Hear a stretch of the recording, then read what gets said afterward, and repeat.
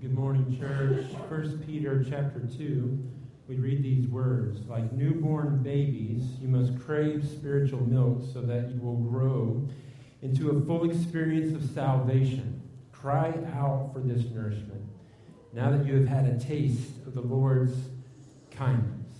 Anyone remember the store Toys R Us? I see a lot of hands raised. I need your help this morning. Maybe you remember the jingle that came on during the commercials for Toys R Us. I don't want to grow up. I'm a Toys R Us kid. Million toys at Toys R Us that I don't hear anybody that I can play with. From bikes to trains and video games. It's the biggest toy there is. Gee whiz, right? I don't want to grow up, because maybe if I did, be a Toys R Us. Yeah, you guys got it finally. Good luck, by the way, trying to get that jingle out of your head later on today. I don't want to grow up. Perhaps that's a common refrain as a kid that we hear. But then we become adolescents, and usually our mindset changes. We want to grow up fast. At least in certain ways. We can't wait to get out of middle school, get our driver's license, learn how to drive, be allowed to date, graduate from high school, get a job, move out perhaps, go to college, get married, get promoted, retire. We don't want to wait. We don't like to wait. We want what we want, and we want it. At points in life, it feels like we're caught up in this cosmic game of red light, green light. You guys remember this game as well growing up? We can't wait to see what is before us. And at times in life, we look out and we might even see who it is we are becoming or what is before us. But life has a way of red light every now and then, causing us to stall and to wait, and at times it might feel like we have to start all over again. I want you to look at this video on the screen. It's a video of a caterpillar becoming a butterfly. It's incredible to watch this transformation. The best part is we don't have to wait a long time to watch it happen. The gift of a time-lapse video gives us this process of the caterpillar turning in, transforming into a butterfly in a little less than a minute. I mean, the before and the after transformation is pretty cool, but not many people spend a lot of time talking about what is going on in that cocoon. You see, during the cocoon phase, things get weird. Things get messy. It's uncomfortable. Inside its cocoon, the caterpillar melts, like literally turns into goo. It's not pretty. It's kind of gross, actually. When you watch this video, we love the fast forward to the end part of the video. But in order for transformation to happen, there's a process that has to happen. Our culture values both speed and quality. Normally, however, quality takes time. Christian maturity is something that all of us are called to in this life. And when it comes to our faith, a genuine Christ-like life and faith takes time. It takes focus. It requires growing up, craving spiritual milk, like a newborn baby needs and craves milk. We just wrapped up the Christmas season. And what a time we had celebrating the birth of Jesus. And we don't have many details of Jesus' childhood and teenage years and in early adult life in Scripture. We often are too quick to jump from Jesus' manger to his manhood. Jesus grew up just like you and I. So the next couple of weeks, we're going to try to slow down just a little bit. We'll be examining several of the important scriptural accounts of Jesus' childhood to see what we might learn about our own spiritual maturity. Luke chapter 2, if you have your Bibles, then you want to turn there or open the app. We've just come through, like I mentioned, a time of remembering and celebrating the story and the gift of Christ's birth. We pick up the story in Luke chapter 2, starting with verse 21. It'll be on the screens where you may have it there before you. On the 8th day, when it was time to circumcise the child, he was named Jesus, the name the angel had given him before he was conceived. When the time came for the purification rites required by the law of Moses, Joseph and Mary took him to Jerusalem to present him to the Lord. As it is written in the law of the Lord, every firstborn male is to be consecrated to the Lord, and to offer a sacrifice in keeping with what is said in the law of the Lord, a pair of doves or 2 young pigeons. This is the word of the Lord for us this morning. We say, thanks be to God. There are a couple of things going on in these few verses in Luke chapter 2. One is this purification offering that was required for all women who had just given birth there at the temple. If you want to know more about that, and very, very fascinating when you look at the type of offering that Mary and Joseph had that gave that day in the temple. I encourage you later on, look at Leviticus chapter 12. The other thing that's going on in these few verses is Mary and Joseph bringing the baby, Jesus, into the temple for consecration in order to dedicate him. Joseph and Mary had a responsibility with this newborn baby, their firstborn male, just like every new Hebrew parent. This responsibility in tradition was tied to the Exodus story. Taking a firstborn male to the temple was important for the Hebrew families. And again, if you want to read more about the tradition, the reason for the tradition, encourage you, go back and read Exodus chapter 13 later today. But this morning, I want us to focus in on the significance and the importance of the temple. Why the temple? Why is this building so important to the biblical authors and the Hebrew people? And what does this ancient building have to do with us today in particular? What does it have to do with us growing up? We're going to take a little journey. And it may seem like a long journey. We're actually going from the first page of our Bible to the last page of the Bible. I hope everybody brought their sack lunch. Did everybody? Hopefully you can stick with me. We're going to go on that little journey. Some scriptures will show up on the screen as we go. We don't have time to read these scriptures word for word. Encourage you to write them down. Perhaps take a picture when they're all up there, and you can look at them later. The initial glimpse of temple language occurs in the beginning. In Genesis chapter 1, there with Adam and Eve, we read that they were created in God's image. Images of ancient gods typically took the form of idols within ancient temples. So the message in Genesis chapter 1 is very clear to us. God created humanity to dwell with him and to bear his image to the world. And for a brief moment, everything is golden. Everything is as it should be. There was no need for a temple structure. God dwelled and walked with humanity right there in the garden. This dream world doesn't last long. The first humans, they choose rebellion and they become alienated from the garden, from each other, and from the presence of God.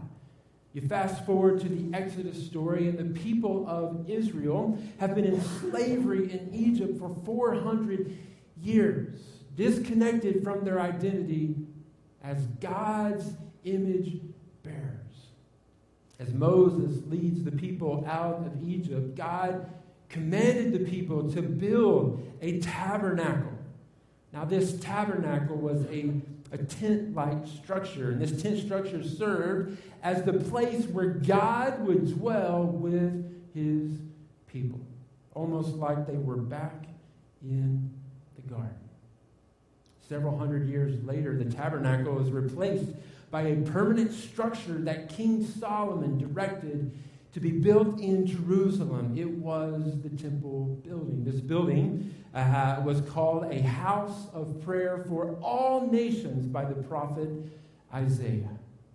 Through this temple, God not only manifested his love and his care for Israel, but to anyone from any culture who was willing to come to this place. It was there that they could worship him. This building was a place where God's people could meet with God, preparing them to become this holy expression of his presence on all the earth to all nations. Unfortunately, just like Adam and Eve, Israel's leaders rebelled against God. They perpetuated evil and injustice in their midst. And as a result, the temple is destroyed and the people are exiled from their land. Many years later, some people return to Jerusalem and they build this second temple. However, the temple system quickly fell into corruption once again. The Old Testament ends with more questions than answers. Is it possible for humanity to dwell with God as he intended? Are you still with me? I see some heads nod. Hang on, we're almost there. Just when we thought the story was coming to a tragic end, Jesus shows up. Jesus arrives on the scene. When the gospel writer John describes Jesus, he uses the words, "The Word became flesh and made his dwelling among us," or dwelt among us. The word he uses here, by the way, dwelt, is the Greek equivalent to the word used to describe the tabernacle in the Old Testament. John's message is clear. Jesus is God with us, his people. John goes on to record Jesus referring to his own body as the temple. You might remember in John chapter 2, Jesus says, this temple will be destroyed but rebuilt in 3 days. And the people are like, what? At Jesus' crucifixion, the curtain that shielded the inner room of the temple is torn in half. And what was the significance of this event? The author of Hebrews tells us that Jesus, our great high priest, was the perfect sacrifice that accomplished what the temple in Jerusalem never could. Through Jesus' sacrifice and victory, he made a way for God not only to dwell with his people, catch this church, but now it is possible for God to dwell in his people. Jesus shows us what it means to live as God's temple, allowing his presence to dwell with his people. There's no longer a need for this physical building. When God dwells within, something significant shifts. The New Testament writers continue to use this temple language that we see throughout Scripture. When they write about the temple, they're talking about the people of God. You may remember in 1 Corinthians 6, the Apostle Paul writes, "Do you not know that your body is a temple of the Holy Spirit within you?" At face value, this could be mistaken as an individualistic idea, and that is often how many modern Jesus followers are introduced to this idea and concept. However, in English, we don't have grammatically correct ways to differentiate between a singular you and a plural yous. Now, if you grew up where I'm from, it's y'all, right? Now, for some of you, maybe it's you all. That means we should read Paul's words as you all's body is a temple of the Holy Spirit. There are some incredible implications here, both for the early church and for us today. There is an inbuilt communal aspect to being a part of this family that we call the family of God. In 1 Corinthians 12, Paul uses the metaphor, the body of Christ, to describe the Christian community and how all of the diverse members need one another and work together when it's doing what it's supposed to do. There's an inherent assumption of teamwork and cooperation and unity as the people of God function as the temple today, working together to help one another grow up. The temple is where God dwells with his people throughout the biblical story. So if the people of God are the temple, that means it is through this temple, these people, that God desires to reach all nations. Are you tracking this morning? In the ancient world, people traveled from far and wide to encounter God at the temple in Jerusalem. Now, the people of God are that temple in our world. We take God's presence to the corners of our neighborhoods and communities and to the corners of our world. We are almost to the finish line. He's calling you. He's calling all of us to function as a little temple, if you will, today. Wherever you are, in the very last chapters of the Bible, Revelation 21 and 22, John writes about his vision of heaven after Jesus returns. He gives this extraordinary picture and depiction of this new city of God, but it is conspicuously missing something. There's no temple, at least no structure in the city. Why would that be? Because Jesus finally and ultimately is now dwelling with his people. God is once again walking together, dwelling with his people. We did it. First page to the last page. The temple symbolizes this beautiful collision where heaven and earth meet, where God and community, and humanity meet. You may now exit the vehicle, but don't check out just yet, right? Back to Luke chapter 2, what's going on with the act of taking a newborn child into the temple? This was an opportunity from the beginning of a child's life for new parents to recognize and take advantage of this opportunity of taking this child into the temple, into the place where God met with humanity. For the family to open themselves to the outstretched arms of brothers and sisters who are willing to help, to open the door wide for God to move, for God to work, for God to draw that child to himself.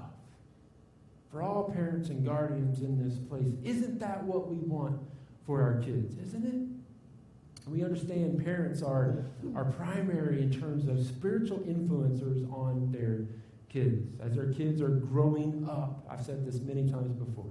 The church cannot out-teach what they are being taught and catching at home. That's why we, the church, want to pour into parents and guardians. We know parenting isn't easy. We also want you to know that you are not alone. I've shared many verses from Scripture that remind parents of this God-given responsibility. If you want to look at a couple later on, Deuteronomy chapter 6, Psalm 78, good places to start. But hear this morning, church. Discipleship of those who follow us is a team sport. It's a team sport.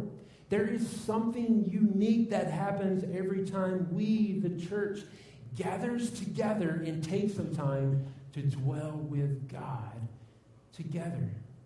When we do, one of our top priorities is investing in kids and teens and their families. Why?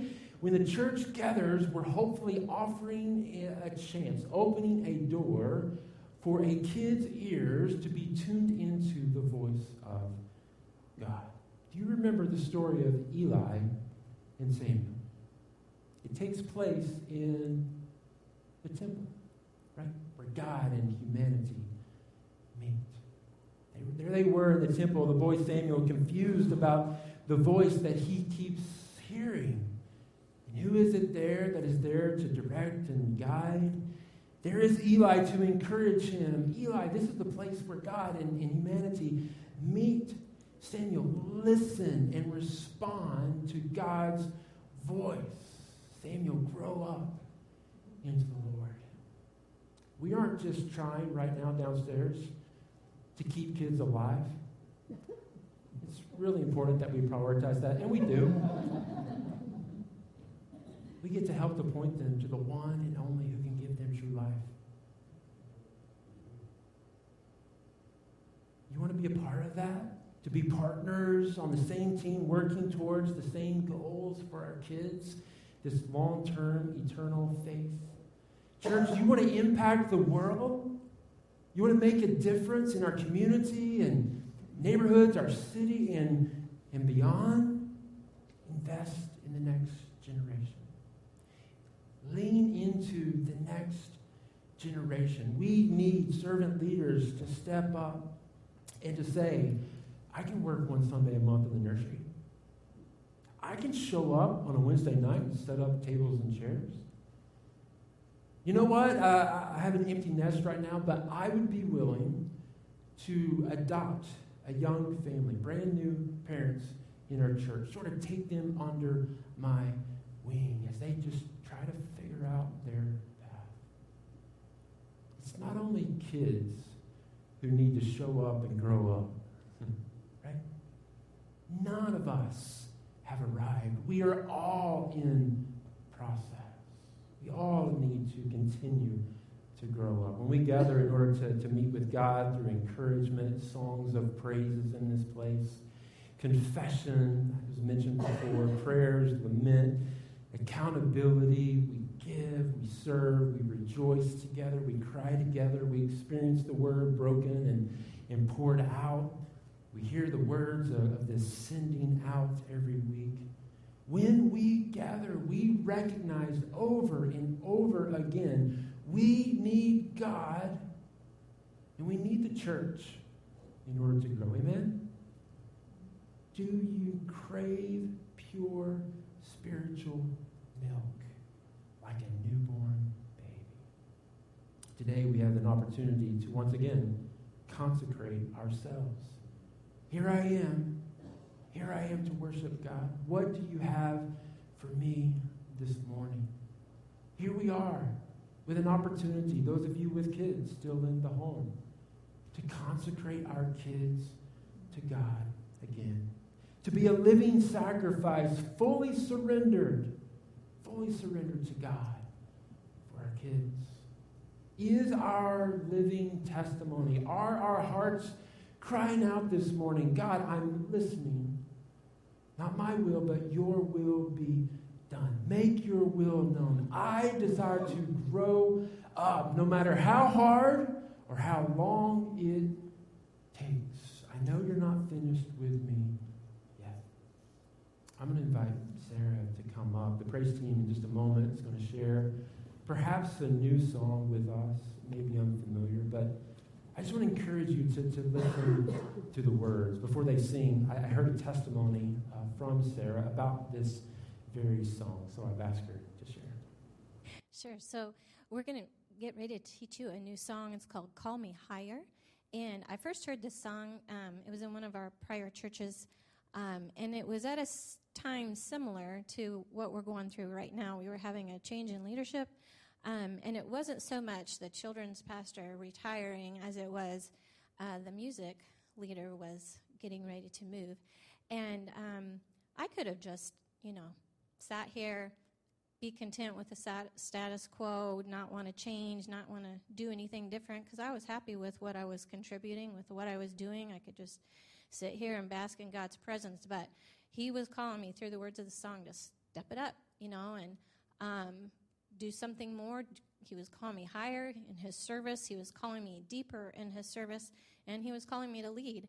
And so from that time in my life, and that's part of the reason why I'm a worship leader today.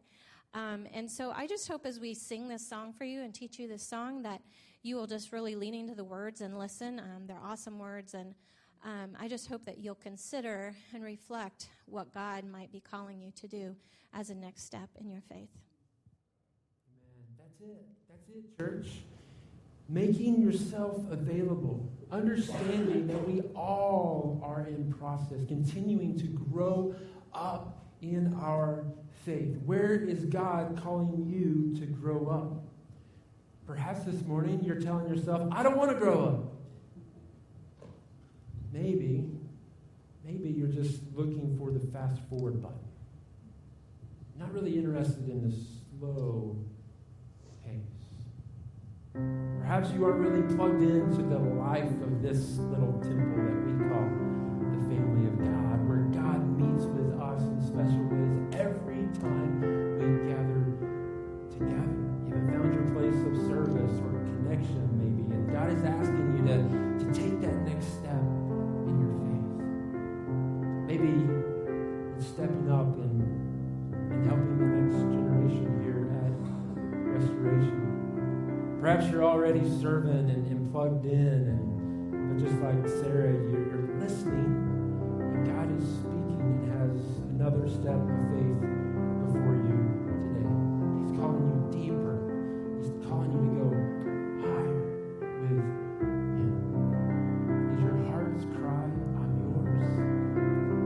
I'm yours this morning. Maybe it's taking the next step of faith at home to be the spouse, the son or daughter, the mom or dad, the friend